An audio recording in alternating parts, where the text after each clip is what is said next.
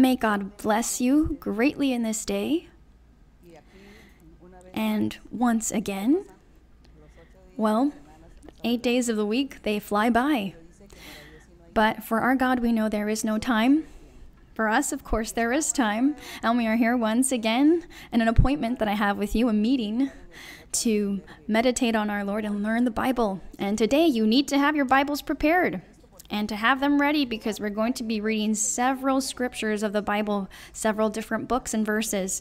And so prepare yourselves with your Bible, and those who don't have one, if there's someone nearby you who does have a Bible, well, let them share with you or borrow. And so today, of course, we will be meditating on our Lord, but first we're going to be singing to our God a hymn, a very beautiful hymn, hymn number 27, titled Sunshine in My Soul. That is the hymn that we will be singing in this day to honor and glorify the name of our God.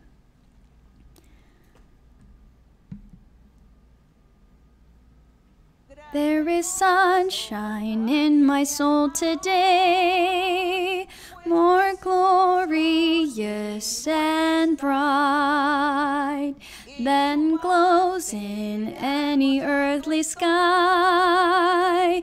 For Jesus is my light. Oh, there's sunshine, blessed sunshine, when the peaceful, happy moments roll. When Jesus shows his smiling face, there is sunshine in my soul. There is music in my soul today, a new song to my King. And Jesus listening can hear the songs I cannot sing. Oh, there's sunshine, blessed sunshine, when the peaceful, happy moments roll. When Jesus shows his smiling face, there is sunshine in my soul. There is springtime in my soul today, for when the Lord is near, the dove of peace sings in my heart. The flowers of grace appear. Oh, there's sunshine, blessed sunshine, when the peaceful, happy moments roll. When Jesus shows his smiling face, there is sunshine in my soul. There is gladness in my soul today, and hope and love and praise for blessings which he gives me now, for joys in future days. Oh, there's sunshine, blessed sunshine, when the peaceful, happy moments roll. When Jesus shows his smiling face, there is sunshine in my soul. The honor and the glory be for our God, and we thank the Lord once again because we are here before his presence, and our God, we must give him thanks, give him the honor and the glory every day of our lives. Every day, every time that we open our eyes to a new day, we must give God thanks. And throughout the day, whatever may occur, good things, moments of difficulty, also give God thanks. In this way, well, we must live gratefully, grateful for Him, and God also will be mindful of us and will be aware of all of our needs, our petitions, and will also observe our maybe the inconsolable feelings maybe we have with pain and sickness, but we must be grateful to God continuously. And so now, as you are seated and comfortable now in your place, and with your Bible at hand, we're going to open our Bibles, and today we will be meditating upon the kingdom of our Lord Jesus Christ. Now, we always say that our Lord Jesus Christ is King of Kings, that He is the Lord of Lords. He is the head of the mountains. There is a part somewhere in the Bible where it says He is the head of the Bibles or the top of the mountains, and that was symbolizing the kings, and therefore He is King of Kings. So today we're going to be going over the kingdom of our Lord Jesus Christ, and the brothers and sisters, everybody who does go to the church, they know this topic, they know this doctrine, they know that the Lord Jesus Christ is our King. But as there are many people that are new, many people who are just starting to have experiences with the reading of the Bible or with the knowledge of God, well, for them, they ignore the kingdom of Jesus Christ. And so today we're going to go over our Lord Jesus Christ and His kingdom, the kingdom of our Lord Jesus Christ. We're going to review many things, many interesting things. And we open our Bible in the 2nd of Samuel.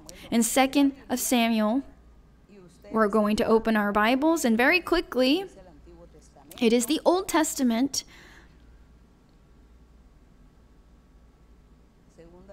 2 Samuel, it is before the books of the Kings, and in chapter 7, we will be reading verses 12, 13, and 14.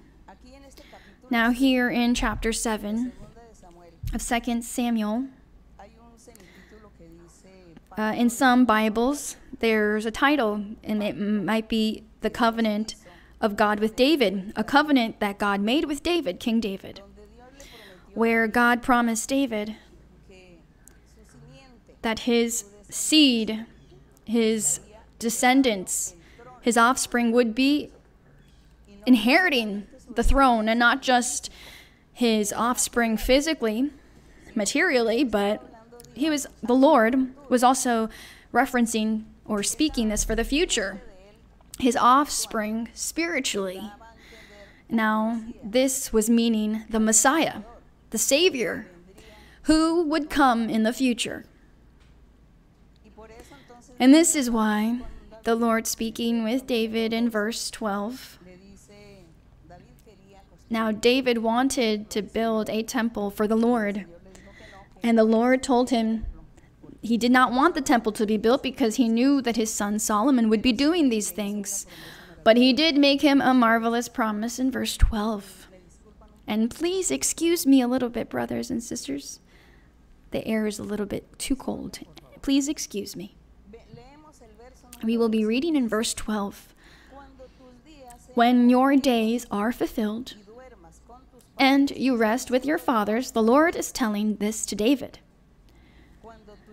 When your days are fulfilled and you rest with your fathers, I will set up your seed after you, who will come from your body, and I will establish his kingdom. He is speaking for those last days, for the future. It was for when David would die. He didn't tell him that you will die, but he said you will rest with your fathers. He says, I will set up your seed after you, who will come from your body, and I will establish his kingdom. And so, God made this promise to David. He formed this covenant. And in verse 13, he says, so your seed, your offspring, he shall build a house for my name, and I will establish the throne of his kingdom forever. Now here we find that God was not speaking to him about Solomon, for had he been speaking to him of Solomon, then he would not have told him that he would establish the throne forever, because Solomon, well, we know he died, and Solomon also failed the Lord. So this was speaking regarding the Redeemer, the Savior, the Messiah, the Christ. That king in the future who would come to rule. It says, I will establish the throne of his kingdom forever. I will be his father, and he shall be my son. If he commits iniquity, I will chasten him with the rod of men and with the blows of the sons of men. And this is verse 14. The Lord making this promise or this covenant with David, saying that his seed, his offspring, he says, I will be his father. He shall be my son. This is why when our Lord Jesus Christ was on earth speaking, he spoke of his Father. He said, my Father who sent me. My Father who sent me. He always said this. And it says, and if he commits iniquity, now the Lord did not commit iniquity, but his descendants, his believers or his followers, they do commit iniquity or sins, those followers of our God. Those were those who were committing the sins. So this is why the Lord then says, I will be his father, and he shall be my son. And if he commits iniquity, I will chasten him with the rod of men. Now he did not do any sort of evil, but as he took on the sins of humanity, of mankind, of those who would go on to believe in our Lord, as our Lord Jesus Christ took on all of their sins, he then made himself a sinner. He made himself culpable and to blame. He made himself as someone who had done evil because he took on everyone's sins. And as he took on everyone's sins, it says the Lord punished him. The Lord allowed for him to be slandered, persecuted, stoned, insulted, and then on the cross of Calvary, his sacrifice, that was the punishment. He says, now if he, of course, commits iniquity, I will chasten him with the rod of men and with the blows of the sons of men, meaning I will punish him like a human being.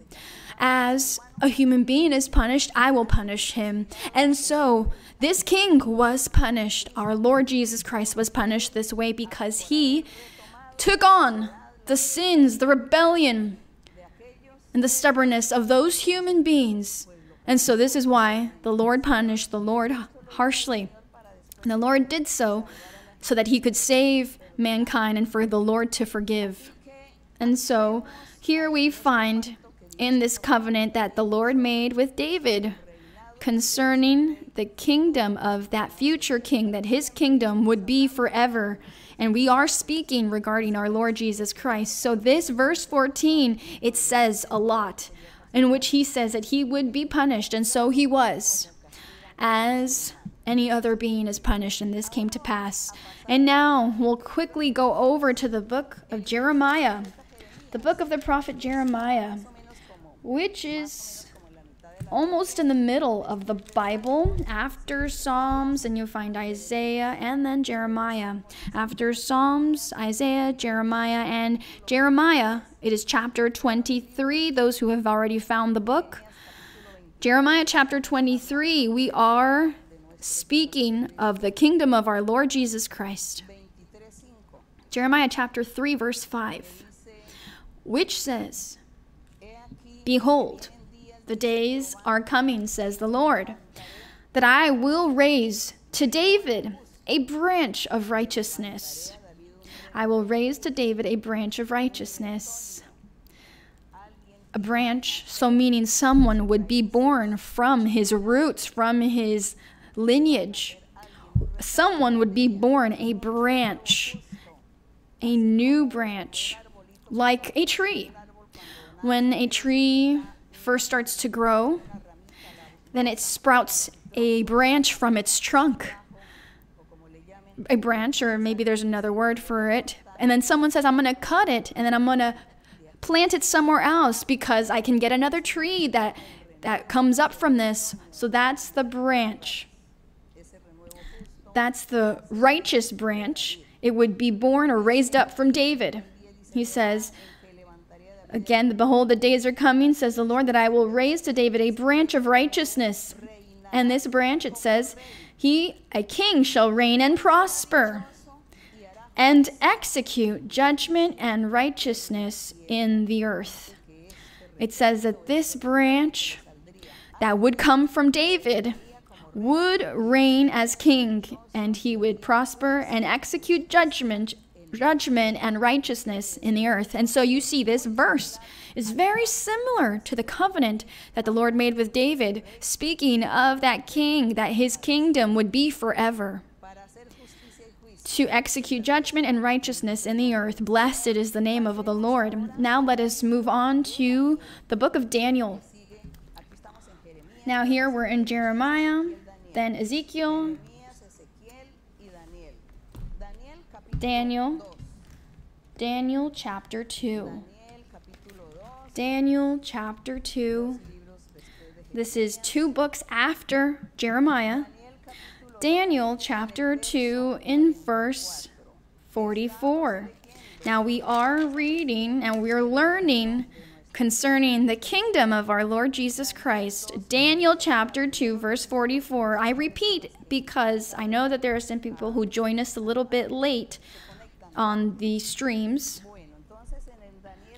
In Daniel chapter 2 verse 44, and it says here in Daniel, I'm just going to share a bit quickly about what happened here. Now, King Nebuchadnezzar there in Babylon had a dream.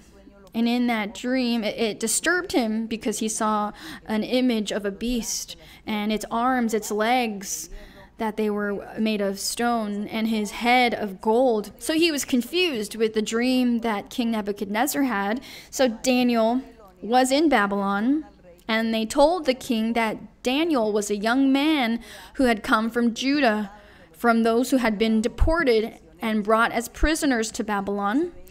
And they could see that he had God with him, had the Spirit of God, and he perhaps could interpret the dream for Nebuchadnezzar. Because Nebuchadnezzar had called for his wise men, his sorcerers, and those interpreters, all the people that would interpret dreams for him. They were his advisors, and no one was able to give an interpretation. So they called Daniel to come and interpret the dream. So among other things, he begins to interpret the entire dream and how he describes that the legs and the images of what he saw here in verse 44. And in the days of these kings, verse 43, Daniel tells the king, as you saw iron mixed with ceramic clay, they will mingle with the seed of men, but they will not adhere to one another, just as iron does not mix with clay. Verse 44, it says, and in the days of these kings, because now Daniel is interpreting that this dream that he had was regarding kings and empires that would come in the future. And in verse 44, he says, and in the days of these kings, the God of heaven will set up a kingdom. Now here, when he speaks that in the days of these kings, he was speaking of one last kingdom, one last empire, which was the Roman Empire. And before that, it was the Greek Empire, and then following it was the Romans. Now, when our Lord Jesus Christ was born and he came to the earth, and that Roman Empire was ruling at the time. So in verse 44, Daniel says, in the days of these kings, the God of heaven will set up a kingdom. He will set up a kingdom which shall never be destroyed. This is why when our Lord Jesus Christ was born, it says that some wise men from the east, God revealed to them that the Messiah had been born, that the Savior of the world had been born, that the King of the Jews had been born. God revealed this to these wise men. They had nothing to do with the Israelites or Jews. They were foreigners. They were pagan. And they came to Jerusalem and they said, where is the King of the Jews who has been born? We have seen his star. God has revealed it to us that the King of the Jews has been born. And this is why it says that in the time that King Herod was ruling, he was worried and wondering what happened. And this is when he then says, okay, I'm going to order that all of the children under 2 be killed, so that among them, that king who has just been born will die. And so in that time, that happened, and the world was governed and ruled by the Roman Empire. The Israelites were ruled by the Romans. And so I'll read verse 44 again. In the days of these kings, the God of heaven will set up a kingdom which shall never be destroyed. And of course, that is the kingdom of our Lord Jesus Christ. And it says, and the kingdom shall not be left to other people. This kingdom, it says, it shall break in pieces and consume all these kingdoms, and it shall stand forever. Now it says that this kingdom will be breaking in pieces, will consume and destroy all of the other kingdoms of the world. But the kingdom of our Lord, it would abide and stand forever. And this is true, because here it was not saying that he was going to take the kingdom from these people and that he would then position himself as the king. But no, he would be breaking it. And what does our Lord do? From the time he created man, what has God done in the world? God has blessed some few, but God has also punished and destroyed and removed and broken into pieces those that are disobedient, those that are unbelieving, those that are stubborn and rebellious. This is what the Lord has done from even that time and even this day, and God will continue to do that. For example, we see that this sickness, this virus, this pandemic that we are living, this is a part of what it says here, that he will be breaking in pieces and consume and punishing all in the world. But the kingdom of the Lord will stand forever. This is why we ought to be conscious and choose the path of our God, to love him, to adore him, to honor him. Because we are not going to belittle the Lord and despise him and be rebellious, because we do not want to suffer the punishment, to suffer the hand of our God for being ignorant or rebellious. And so here it speaks of this king that will stand forever. And we continue with Hosea. Following that, it's Hosea. And we are speaking of the kingdom of our Lord Jesus Christ. And the verses that we have read are beautiful. Hosea chapter 3, verse 5. Now, before we read verse 5, the Lord here was speaking to the people, those who already had returned from Babylon. The Lord was speaking to them that he was going to leave them for many years alone, that they would be without God for many years, that they would be without the manifestation of our God. And that is exactly what happened, because after they returned from Babylon, and the king of Babylon had taken from Judah and took them as captives, they spent 70 years, about 4,000 people of the remnant that the Lord had chosen for salvation, but of course, well, not exactly for salvation, but at least that through them the king would come, the king being our Lord Jesus Christ. So the Lord, of course, cared for those 4,800. He allowed them to be taken to Babylon. They lived there for 70 years, and they multiplied, and when they came back, there were many people. Throughout those 70 years, there were many births. And when they were finally had returned to Jerusalem, the Lord returns with Hosea and with Zechariah and gave them prophecies, revelations with Haggai, Malachi. They were one of the last few prophets. And God speaks to them through these prophets, God once again makes promises to the people that he was not going to leave them alone. But we're going to read here verse 4. It says, "For the children of Israel shall abide many days without king or prince, without sacrifice," meaning that they could not do anything in the temple because it didn't exist. The temple didn't exist anymore. Now, this verse did come to pass. It came to pass when the destruction of Jerusalem happened and they burned the city and they tore down the walls of the city and they burned down the temple that Solomon had built, and everything was left destroyed.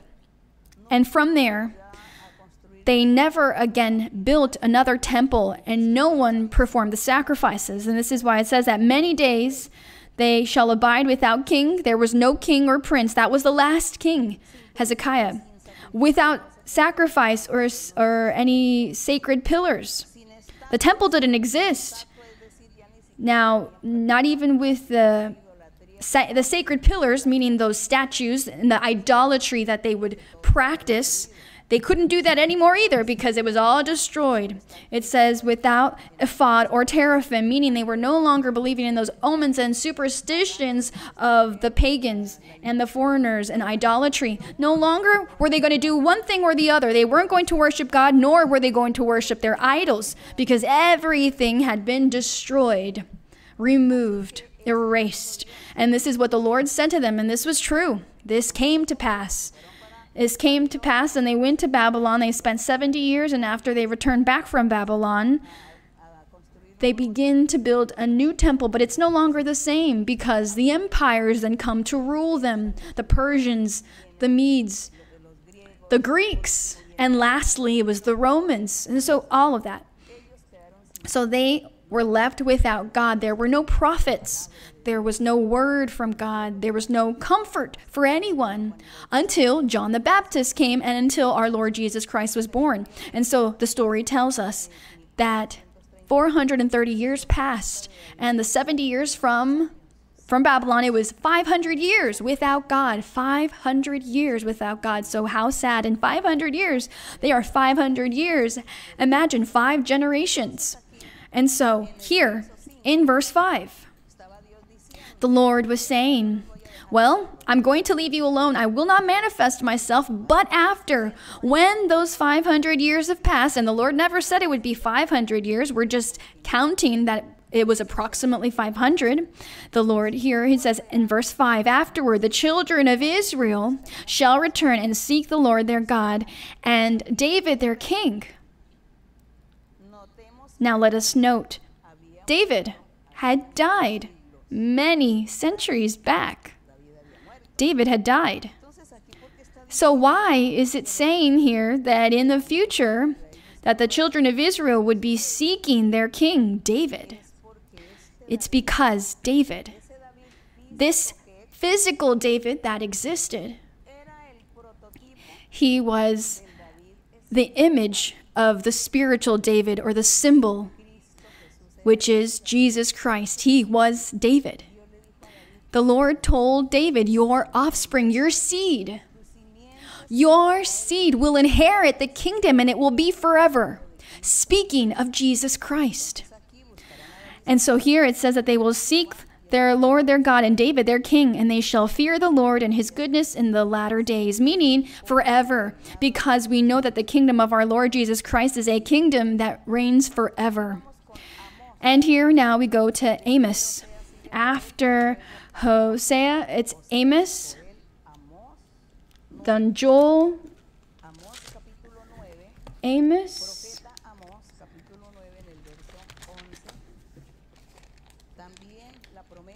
and also the promise we find of our Lord. In Amos, the Lord is making promises to them and telling them all that would occur after the city and Jerusalem had been destroyed, after the remnant had been taken captives to Babylon. And then the Lord would then wait those 70 years to bring them back again. And so the Lord was making them that promise. And in verse 11, chapter 9, he says, on that day, meaning when the storm has passed. Once the storm, which was those 500 years, then the day would come, the day of our God, the day of the manifestation of our God. It says, on that day, I will raise up the tabernacle of David, which has fallen down. So the tabernacle of David, which has fallen down, the Lord says, I will raise up on that day. Now, when this prophecy occurred, now I think approximately 800 years passed when our Lord Jesus Christ came and that prophecy was fulfilled. So our Lord Jesus Christ appears, and his day that's the appearance of our Lord Jesus Christ and his manifestation. That is the day of the Lord, that day of our God. And it says that he will raise up the tabernacle of David. That tabernacle is spiritual. It is the spiritual tabernacle. It is not speaking of something physical, material. When our Lord Jesus Christ began to preach his gospel of the kingdom of heaven, our Lord Jesus Christ told his disciples, and his disciples would say, look at the building. You see these buildings? You see the temple? They said it was the temple that Herod had built. And the Lord Jesus Christ said, well, the day is coming, which those buildings that you are seeing, there will not be rock upon rock that is not destroyed. Our Lord Jesus Christ was saying that in the future, that the wars would come and destroy the temple, and once again, the city would be desolate and destroyed, the temple destroyed. And never again would they build it again. That is what he prophesied to them on that day, to his disciples. And this is why it says here, on that day I will raise up the tabernacle of David, which has fallen down. So the Lord was going to raise up a new tabernacle, but it would be spiritual. And that tabernacle is his church. The tabernacle is made up of men and women who seek him truly and to do his will, keep his commandments. They are the true tabernacle that the Lord would be raising up in those days. He says, on that day I will raise up the tabernacle of David, which has fallen down, and repair its damages. Meaning, in that time physically, the tabernacle, they had entrances that were prohibited, but they created them so that the pagans could go in and worship their idols and perform all sorts of abominations physically. They did that. But the Lord here symbolically, he says, when I raise up this tabernacle, I will repair its damages. I will close all of those entrances they created. And I will raise up its ruins and rebuild it as in the days of old. As in the days of old. That is when Moses in the wilderness, he built the tabernacle, and they praised the Lord. They performed their sacrifices, and God manifested himself. And the high priest once a year would speak with God. And they were there. That was the first tabernacle. So here it says that he would be raising it up just as in the days of old. Now, the Lord did not even say, I will rebuild it just like how Solomon built it. No, because what Solomon built, it had been profaned. And so he was speaking of this tabernacle that Moses had built, as in those days of old. So the Lord was speaking here. Again, we're highlighting David, the tabernacle of David, because remember, from David came the king. From David's seed, our Lord Jesus Christ came from the seed of David, came from the family, the lineage of King David. And when it spoke of this tabernacle, he was speaking in the spiritual sense. It was symbolic. And so how beautiful the word of our Lord is when we read it in this way, when we use all of our 5 senses in order to understand this and comprehend it. And now let us go to the Psalms. Now it is going backwards. So in the middle is where you will find Psalms. It's in the middle. A little bit less than the middle, then you'll find the book of Psalms. And we'll be reading Psalm 22, verse 28. Psalm 22, verse 28, because we here are seeing the kingdom of our Lord Jesus Christ, the true kingdom. Our Lord Jesus Christ is the king that David had spoke of, the king that the people were waiting to come, the Messiah, that Savior, that perfect kingdom in which men would be happy. Psalm 22, verse 28. Now it says, but let us read verse 27 first. All the ends of the world shall remember and turn to the Lord, and all the families of the nations shall worship before you. For the kingdom is the Lord's, and he rules over the nations. Now here, this is not saying that the kingdom would be of any ordinary man, of a man that would be building the kingdom, and from the best families would the Messiah be born, that from the best families would the Messiah be born because he would be the king. No. It says that the kingdom is the Lord's and not of human beings, so that no one should have any type of illusion of waiting for a king, because they will never have it. The king already lives. He exists. The king has existed over 2,000 years, and it is our Lord Jesus Christ. No one should let themselves be deceived in thinking to wait for another king. The kingdom is the Lord's. It says, for the kingdom is the Lord's, and he rules over the nations. And so we will not be searching for anything else. Let us not search for anything else. In Psalm 78, let us now pass over to Psalm 78 concerning the kingdom of our Lord. In the Bible, there are many verses. Almost the entire Bible, we find verses that speak of the kingdom of the Lord, that speak of King David and his seed, his offspring. But it turns out, now there are so many, well, we don't have enough time to read them all, so I chose just a few. But in the Bible, this is why it is important, it is good to read the Bible. For in the Bible, we find God's truth. And we said Psalm 78, verse 70. Verse 70.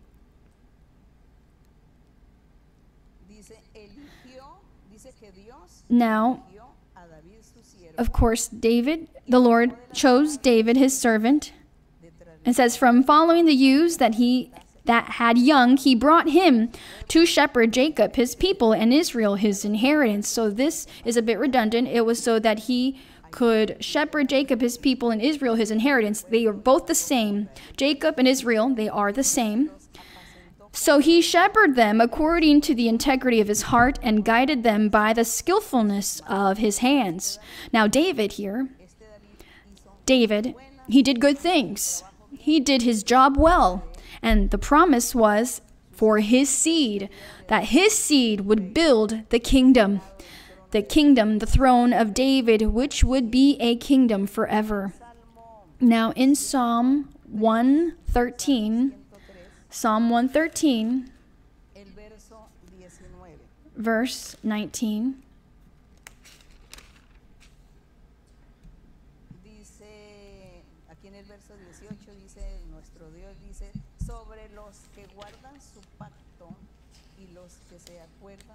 To such, it's Psalm 103, verse 18, to such as keep his covenant, and to those who remember his commandments to do them. So that's the men and women who do God's will and keep his commandments. It says, the Lord, he established his throne in heaven, and his kingdom rules over all. Here it is not saying that our Lord Jesus Christ established his kingdom in the physical Jerusalem, or in any other city of Israel. It does not say that. It says that he established his throne in heaven, and his kingdom rules over all. So his kingdom, the kingdom of our Lord, is ruling. But the kingdom of our Lord is spiritual. And so further on, we're going to read some verses where our Lord Jesus Christ confirms these things. Now here, we're in Psalm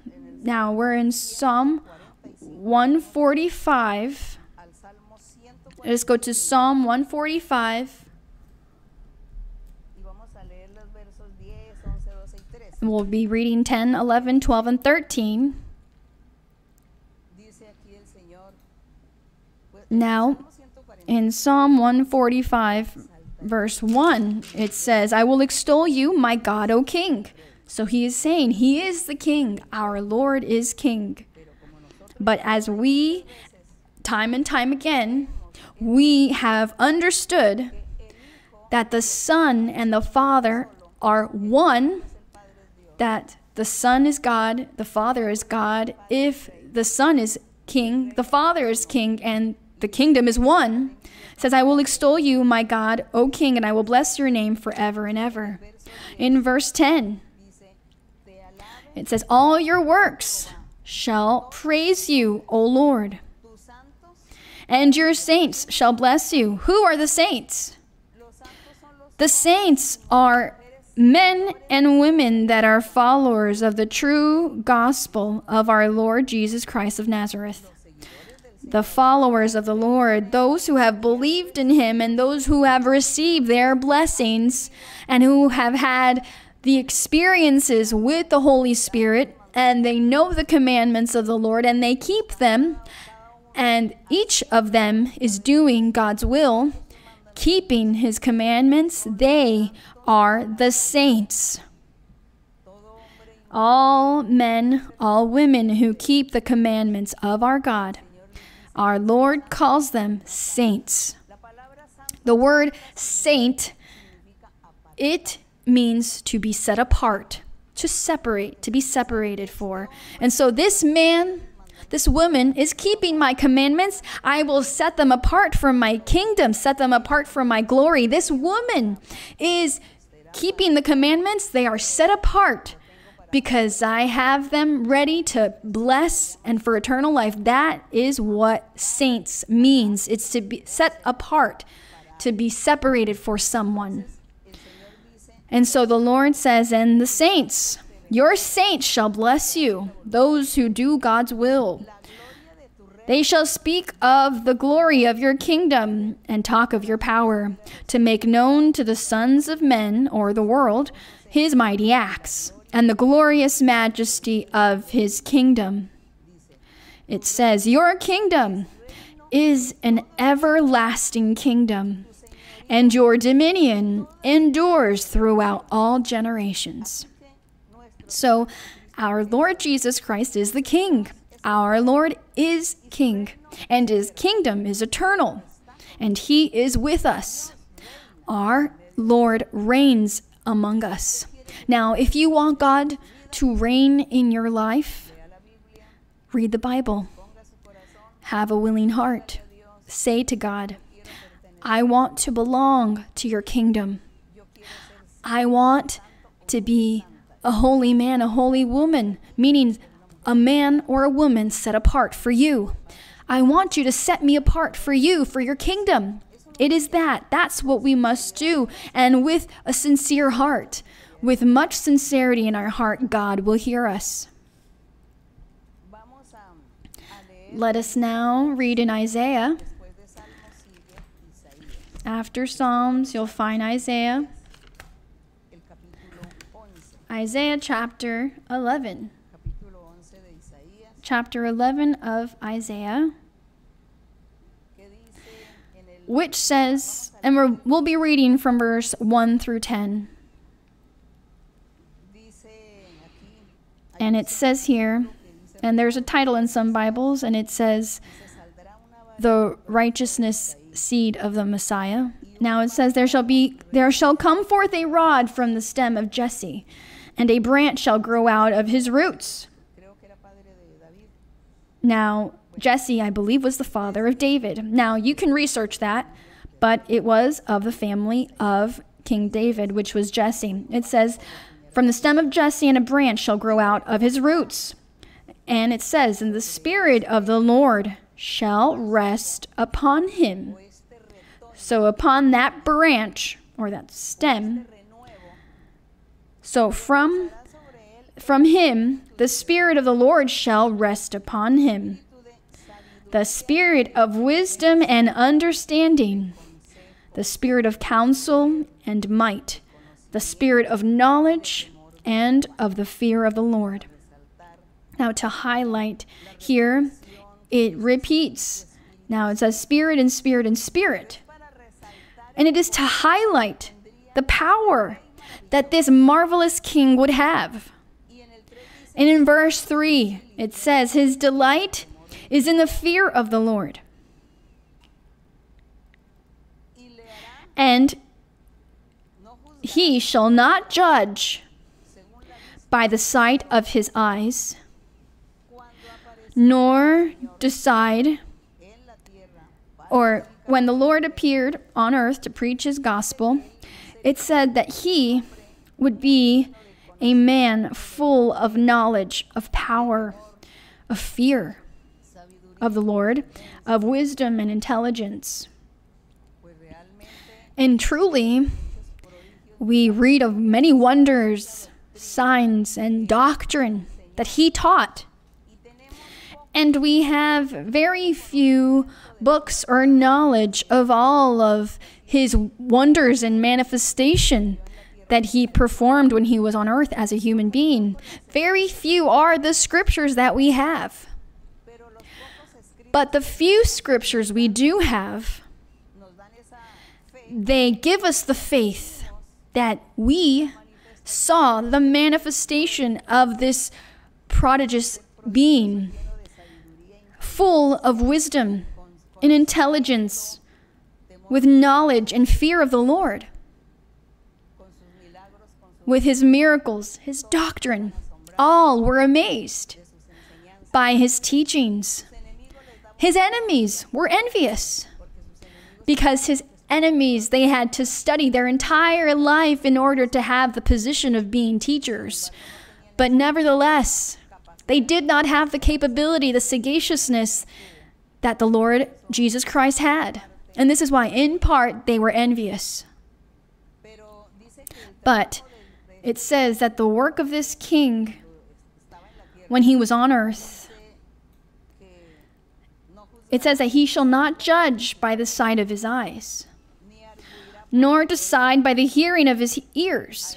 So no one would convince him. Someone would come and accuse another person, a woman. A group of people accused a woman who had been found in adultery. And they told the Lord Jesus Christ. In the law of Moses, it says that these women who are caught in adultery, they must be stoned. The Lord Jesus Christ was not convinced by what they said to him. This is why it says here that he shall not decide by the hearing of his ears, nor will he judge by the sight of his eyes. But his intelligence, his wisdom, and his power, his knowledge is what he would do or use to judge someone if truly they were to blame or guilty. And this is why they would complain to the Lord and would accuse others before him to see what he would say. But the Lord, in his wisdom, he would shut them up with his answers that he would give them. And what did he answer? With the wisdom he had of this woman who had been accused of adultery, he tells them, okay, fine. Moses says you must stone her, yes. And so he who has no sin, let him, he who is a holy person who has no sin, let him cast the first stone. They said, well, I can't lie. If I say that I have no sin, and so I'm going to cast the first stone, well, surely he'll then call out all of my sins and he'll embarrass me in front of everyone else. And so, all of them, the Lord, he pretended like he didn't see, and when he stood up, there was no one there anymore. So he told the woman, where are all of your accusers? They have left. Well, I too, I will not condemn you, but go and sin no more. Don't do what you're doing. Don't commit those adulteries anymore. And so, our Lord, what is said here was fulfilled. He says, he shall not judge by the sight of his eyes, nor decide by the hearing of his ears. This perfect king, the king was already ruling. He was governing.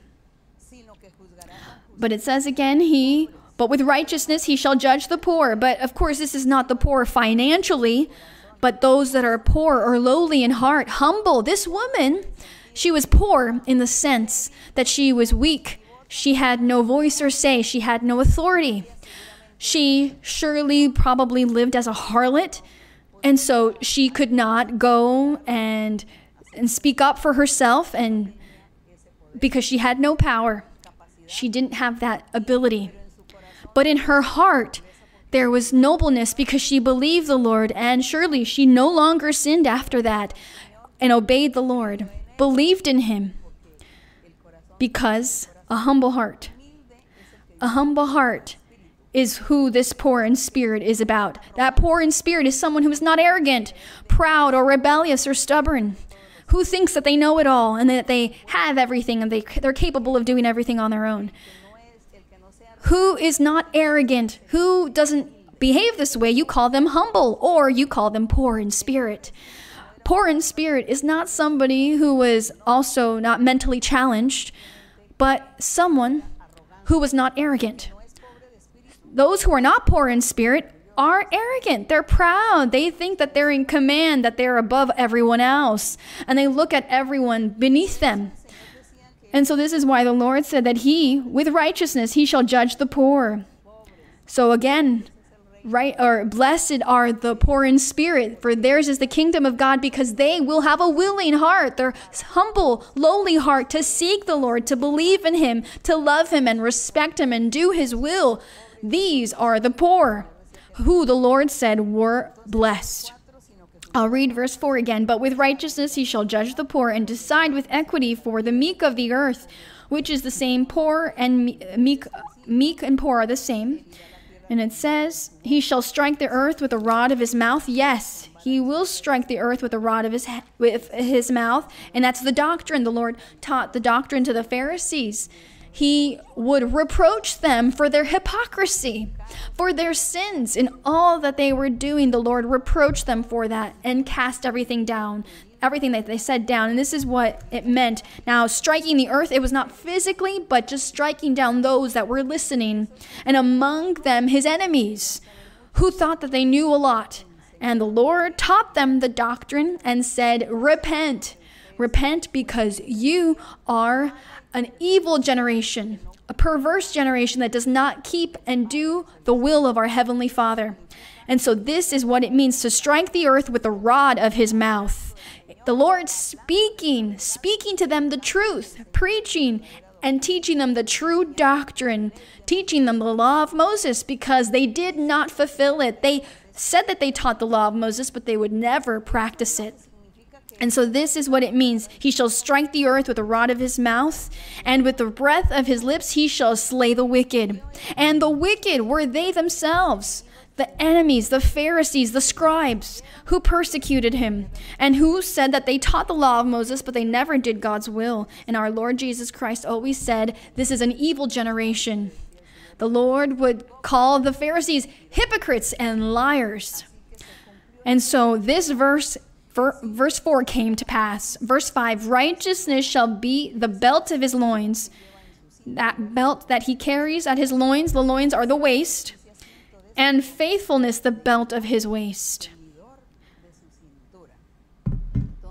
And so it says, the wolf also shall dwell with the lamb, meaning that the Lord, in his rule, in his kingdom that started from the time that he was on earth, the Lord began to change and transform the evil hearts of people.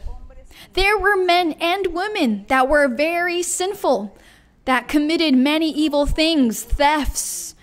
They would commit homicide and break many laws. They would con people. They had no mercy of anyone. They were liars. They were false witnesses. They committed adultery, fornication, all sorts of things. People breaking the law. And so all of these people, the Lord, those who believed in him, he converted.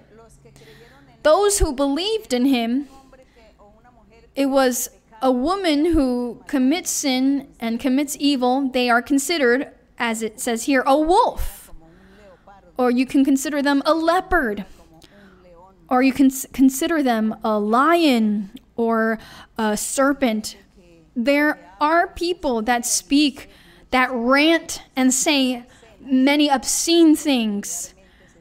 and people who maybe use a lot of profanity. And people say, oh, this person has a serpent's tongue. Or this person has, again, a serpent's tongue. You're a serpent. Oh, no. That person is a lioness, a tigress. She's a tigress. Oh, that person, she's very similar to a leopard, a panther, with how bad they are. You hear people say these things. They nickname other people based on their behavior, their bad actions, their attitude, and they compare them to animals. And so, this is true. So you see this comparison, it was logical. For here, it says the Lord, while he was ruling, our Lord Jesus Christ, being in his kingdom, ruling and teaching righteousness, teaching the doctrine, and also those who believed in him, the Lord began to do the work in every life. And so after the Lord preaches and teaches, works miracles and signs, people convert, men and women convert, the Lord enters to dwell in the hearts of these people and takes away their sinning tendency, takes away their bad attitude and their bad habits. And people begin to live a holy, upright life with the Lord. They begin to be humble, simple, meek, well-mannered, with values, with good traits and virtues. And it says just like that, all have changed. Because there was a complete zoo. The Lord, he found a zoo in people's lives, men and women. And when the Lord changes them, that zoo, it says, the wolf also shall dwell with the lamb. Now we know that physically, wolves eat lambs. That's what they eat. They eat them. But here in the change of life that the Lord Jesus Christ as the King is performing in the life of all, this wolf will no longer eat that lamb. The leopard shall lie down with the young goat. And so the leopard will no longer eat the young goat because he's changed. Their wrath has gone away, their anger, their vengeance. They've stopped ranting and profaning, and they've stopped trying to take the life of someone else. It says the calf and the young lion and the fatling together, and the little child shall lead them. Now, of course, again, the calf and the young lion. So these women or these men who had these types of traits compared to these animals in their daily life. That's how they behaved. They would harm others, harm people that are weak, taking things from the poor, and incarcerating those that are innocent, stoning those that are innocent. So many people were stoned innocently. How many times, perhaps, a man fell in love with a woman who was married, and to obtain her, he falsely accused her husband so that he would be killed and he could be stoned, and he was accused falsely so that he would be killed and she could be a widow and he could marry her. How many things didn't occur or have happened or will occur and continue to happen? Because that is the beast that is in every man, every woman. There is a beast, a savage animal. But the Lord Jesus Christ in his kingdom, what did he do? He changed the hearts. This is why our Lord Jesus Christ said, I will give you a new heart. A heart that is renewed. And you will be cleansed. Your sins will be forgiven. You will be cleansed, and you will live an upright life, a holy life, a righteous life, which is what I want, says the Lord. And so this verse 6, do not forget it. It says, the wolf also shall dwell with the lamb, the leopard shall lie down with the young goat, the calf and the young lion and the fatling together, and a little child shall lead them. The cow and the bear shall graze. Their young ones shall lie down together, and the lion shall eat straw like the ox. Now imagine that. The Lord changes and transforms hearts. And all of these men and women, they become perfect and holy, humble and lowly, without sin, loving God, loving thy neighbor, loving people around them, someone that is sincere, honest, and honorable, and organized, responsible, someone that is blameless in every aspect. After having been a beast or a ferocious lion or a serpent, but the king. The king has worked these miracles. The king came to reign and rule. He is ruling and he is working all of these miracles in the hearts of each man, each woman that submit themselves and want to change and want to follow the footsteps of our God to reach eternity. Praises and glory be to the name of our Lord. And here in verse 8, the nursing child shall play by the cobra's hole, and the weaned child shall put his hand in the viper. So the nursing child and the weaned child, they are the same. It says, and the weaned child shall put his hand in the viper's den. They shall not hurt nor destroy in all my holy mountain.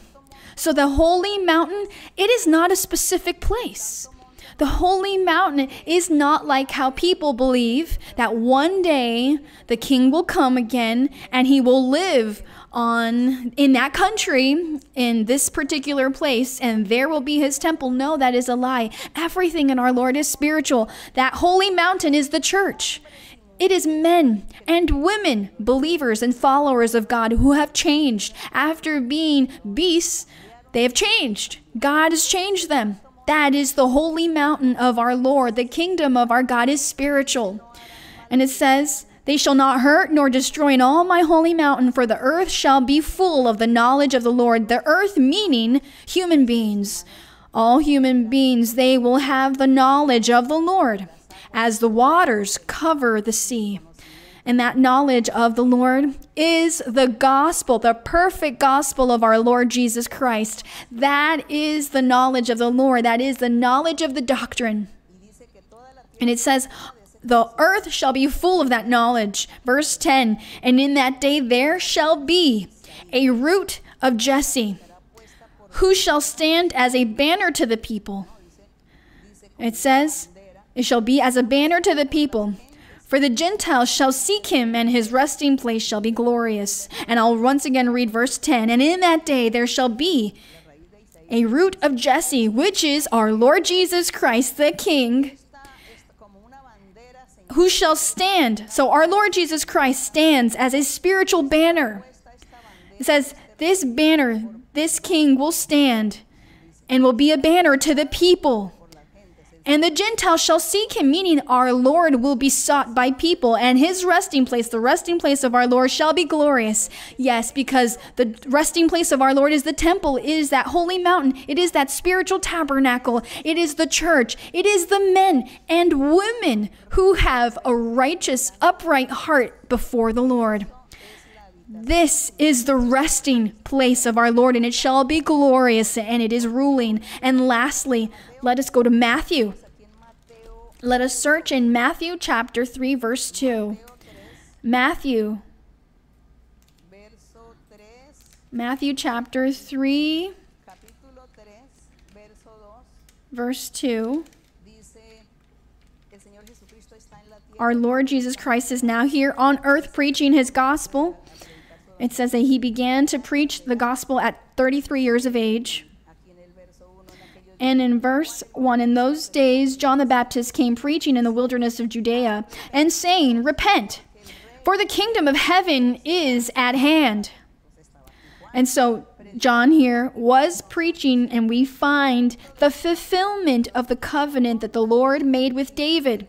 And what we read in Psalms and what we read in Isaiah and what we've just read, here is the fulfillment. Here in the New Testament, in the Gospels, we find the fulfillment of those promises.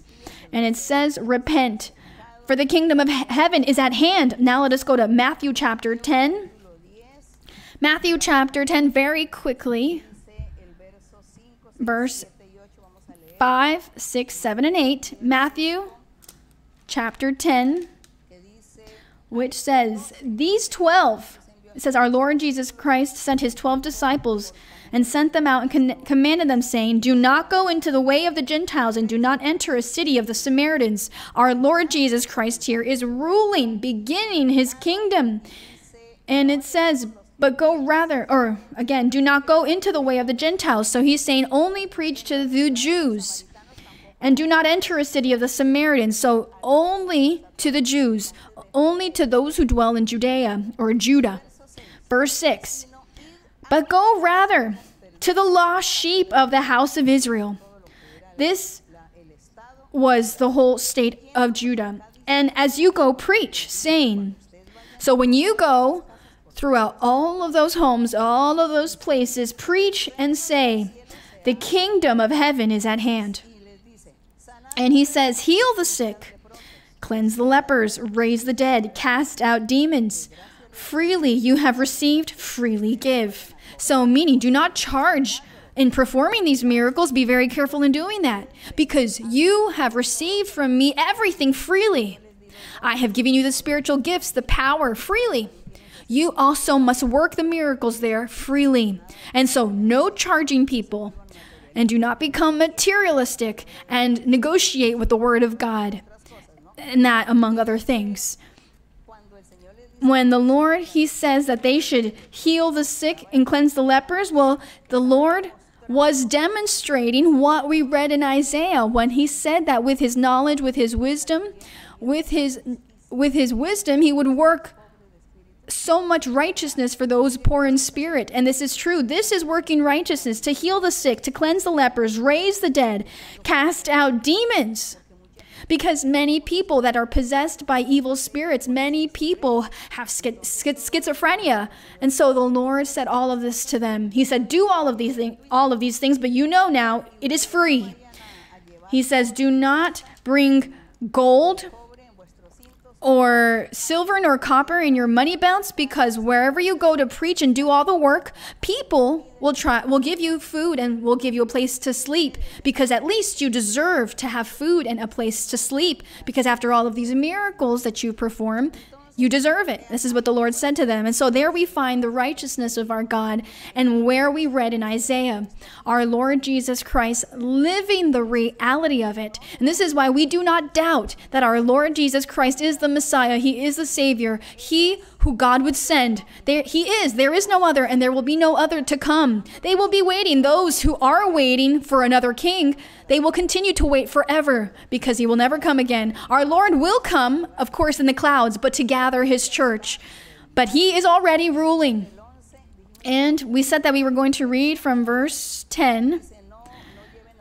It says, nor bag for your journey, nor two tunics, nor sandals, nor staffs, for a worker is worthy of his food. That is it. So them in going, performing all of these miracles, people were very generous with them and provided them with food and all of the necessary things, from even clothes. And we continue reading here in Matthew 21. Now we are here in the kingdom of our Lord Jesus Christ, in the fulfillment of that, and the sign and proof that our Lord Jesus Christ is the King. Blessed is his name. We said Matthew 21, verse 43. 21, verse 43. Therefore, I say, or here in verse 42, let's start there. Jesus said to them, have you never read in the scriptures, the stone which the builders rejected has become the chief cornerstone, where it says here that the stone which the builders rejected, it was the law of Moses and those who practiced it. They were the builders who were building, a temple, a people. It says they rejected the chief cornerstone of that building, which was Jesus Christ. They rejected him. And the Lord has done, this was the Lord's doing, and it is marvelous in our eyes. So the Lord became the chief of what they despised. And the Lord, he is the head of that building, of that nation, of the people, who the Lord told Abraham, you will be the father of many nations, of many people. That is that tabernacle, or that building, that spiritual building that the Lord is building. This King, our Lord Jesus Christ, is building it for the honor and glory of himself as well. And in verse 43, we said, chapter 21, verse 43, therefore I say to you, the kingdom of God will be taken from you. Taken from you? Well, it's in that time. Who was present and who rejected him? The Jews. The Pharisees, the scribes, all of them rejected the Lord. And so he says, therefore I say to you, the kingdom of God will be taken from you and given to a nation bearing the fruits of it. And who was that nation who was attentive in producing fruits for him? The Gentiles, people of other nations who did not belong to the people of Israel or Judah. And so the blessing was then passed to the Gentiles as well. And whoever falls on this stone will be broken, but on whomever it falls, it will grind him to powder. Because they don't believe or accept our Lord Jesus Christ, what it does is it destroys them. But it's not that they're going to destroy them physically, it's their spiritual life. And so, the day that maybe death surprises them, they will be condemned. So, how sad it is, and let us not be rebellious or stubborn. Let us read the Bible, and let us ask the Lord to reveal things to us, for we want to be humble. We want to love him and follow the path of truth. And so, if you have doubts, pray to God and say, Lord, reveal your path to me, because everything that I hear is very beautiful, but I still have some doubts. Someone might say this or think that. Ask the Lord, and if your heart is sincere, God will reveal things to you. Now we'll go to John. After Matthew, you'll find Mark, Luke, and John. John chapter 3. John chapter 3. The Gospel according to John, chapter 3, verse 3. Now, when Nicodemus, who was of the Pharisees, at night, it says that he went and he met up with our Lord Jesus Christ. And he went at night so that no one would see him, because he was embarrassed that as a Pharisee, that others should see that he was seeking our Lord Jesus Christ. So he went at night. And he says, well, Lord, what should I do to earn eternal life? And this is when he answers him. Verse 3, he tells Nicodemus, most assuredly I say to you, unless one is born again, he cannot see the kingdom of God. Of course, because those who are not born again, now, not born again, it means that they're still a lion, they're still a leopard, they're still a cobra, a serpent, doing what is evil. They're sinning. But we must be born again so that the Lord takes away that beast that is inside, takes that away and converts them into a sheep that is lowly, humble, a dove, a goat, someone that is meek, a new man, a new woman with a new heart for the kingdom of God. So it says, most assuredly I say to you, unless one is born again, he cannot see the kingdom of God. And this is when Nicodemus, he says to him, how can this be done? And the Lord in the end, he tells him in 15, well, you must believe in the Lord Jesus Christ, so that whoever believes in him should not perish, but have eternal life. This is what we must do. Jesus Christ is the King. He is the King. He is ruling. And so to conclude, in John chapter 18, John chapter 18, and we were going over the kingdom of our Lord Jesus Christ. How beautiful the kingdom of our Lord is. How beautiful that kingdom is. And the most beautiful, glorious thing is that the Lord is ruling with us. Glory to the Lord. He is ruling today. Chapter 18, John chapter 18, verse 36. And it says, now here, the Lord was before Pilate. He was already in his last days, and he was being delivered to death, and he was before Pilate. And Pilate is asking the Lord, here in verse 35, Pilate answered, am I a Jew? Your own nation and the chief priests have delivered you to me. What have you done? Jesus answered, my kingdom is not of this world. My kingdom is not of this world. Because in verse 33, Pilate, it says that Pilate entered the praetorium again, called Jesus and said to him, are you the king of the Jews? Jesus answered him, are you speaking for yourself about this? Or did others tell you this concerning me? Now, our Lord did not give him an answer. This is why Pilate was upset, and he said, well, am I a Jew? It's your own nation, the chief priests, who have delivered you to me. So the Lord then answers in 36, my kingdom is not of this world. If my kingdom were of this world, my servants would fight, so that I should not be delivered to the Jews. But now my kingdom is not from here. Now this is true. The kingdom of our Lord was not of this world. The kingdom of our Lord is spiritual, and he is ruling. Our Lord is ruling. Our Lord, he is with us. And so I invite you, I invite the people who have not had the opportunity to know this King, to feel him in their heart, to feel him in their being. I invite you to also enjoy of the presence of this marvelous King, our Lord Jesus Christ, that was prophesied in all the Bible. It speaks of him. And we must take away all of our doubts and rebelliousness and believe in the Lord. And we must have a humble heart so that the Lord reveals and shows you that he is. He is the truth. He is that King that is ruling. And he today will also be with us, working miracles. Working miracles because as his kingdom is spiritual, everything is spiritual. And so we only speak, we ask the Lord, we place everything in his presence, all our petitions, our desires, we place them in his presence, and he will act.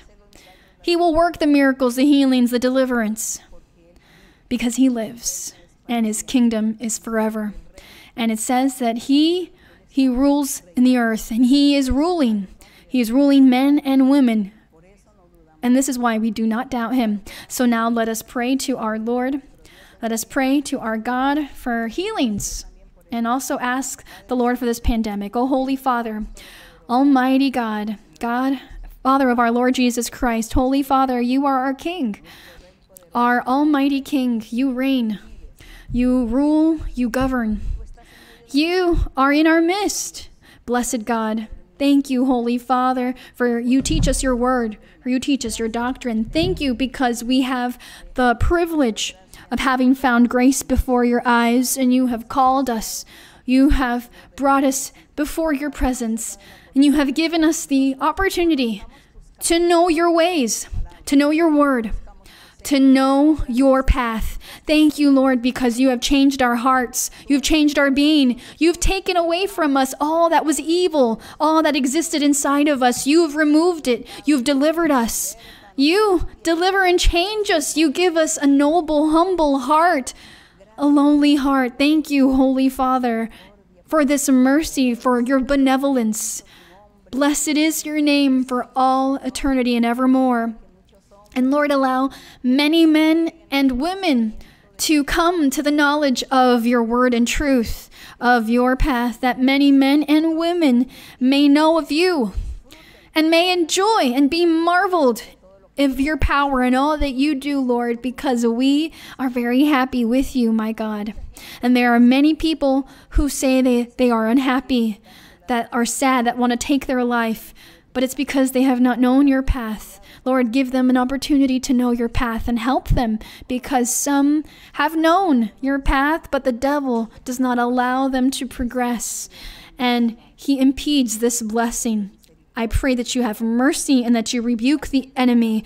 I also pray, Lord, that in these moments, for this pandemic, this virus, this sickness that is worldwide, it is global. Lord, extend your hand and may you cut away these things and do not allow this evil to continue, for there is suffering, there's sadness, there's bitterness. Families are losing their loved ones, and also there is financial hardship that comes from this. There's tribulation in every aspect for us. And we pray, Lord, that you guide us, that you teach us, that you speak to us and show us, Lord, what needs to be done, what we need to do, and how we need to do it to convince you, Holy Father, so that our prayers are heard and that you extend your hand and that you stop all of this crisis, oh Holy Father. Oh Lord, I pray that you that people know your work, your ways, your church, that know of you. O Holy Father, I pray that you extend your hand in the glorious name of our Lord Jesus Christ, your beloved Son, that you extend your healing hand and that you remove all of the sicknesses. And there are different diverse of illnesses and diseases, and may you heal each person, take away all of those incurable diseases. There are many sicknesses, diseases like cancer, many that are incurable, diseases in the blood, in the tissues, in the bones. And Lord, there are also many psychological illnesses, many people, children that suffer from autism. May you extend your hand and may you heal. May you cut away and remove all of these evil spirits, epilepsy. All of these are evil spirits. They're demons. It's witchcraft and sorcery. It is curses that have come upon families. I pray, my Father, that you extend your hand in the name of our Lord Jesus Christ and that you deliver the minds of people, of men and women, who are defiled in their thoughts and their minds. They are also defiled by seeing unclean things and doing unclean things, abominations. Other people that are victims of and vices of pornography, and they corrupt their minds with all of these things, and they hurt other people that are around them, those by their side, and they harm children, they harm the youth, those that are in drug addiction and all of these different vices. May you take away all of these things. There are many people who already know your path, and they have family members, they have children that are suffering and facing all of these torments. Holy Father, hear their prayers and help them, Lord. Deliver. And may you take away all rebelliousness and stubbornness and raise up men and women that have the spiritual gifts in perfection. Just as with you named your disciples and you sent them to go preach. You sent them to perform miracles and signs, and you gave them power.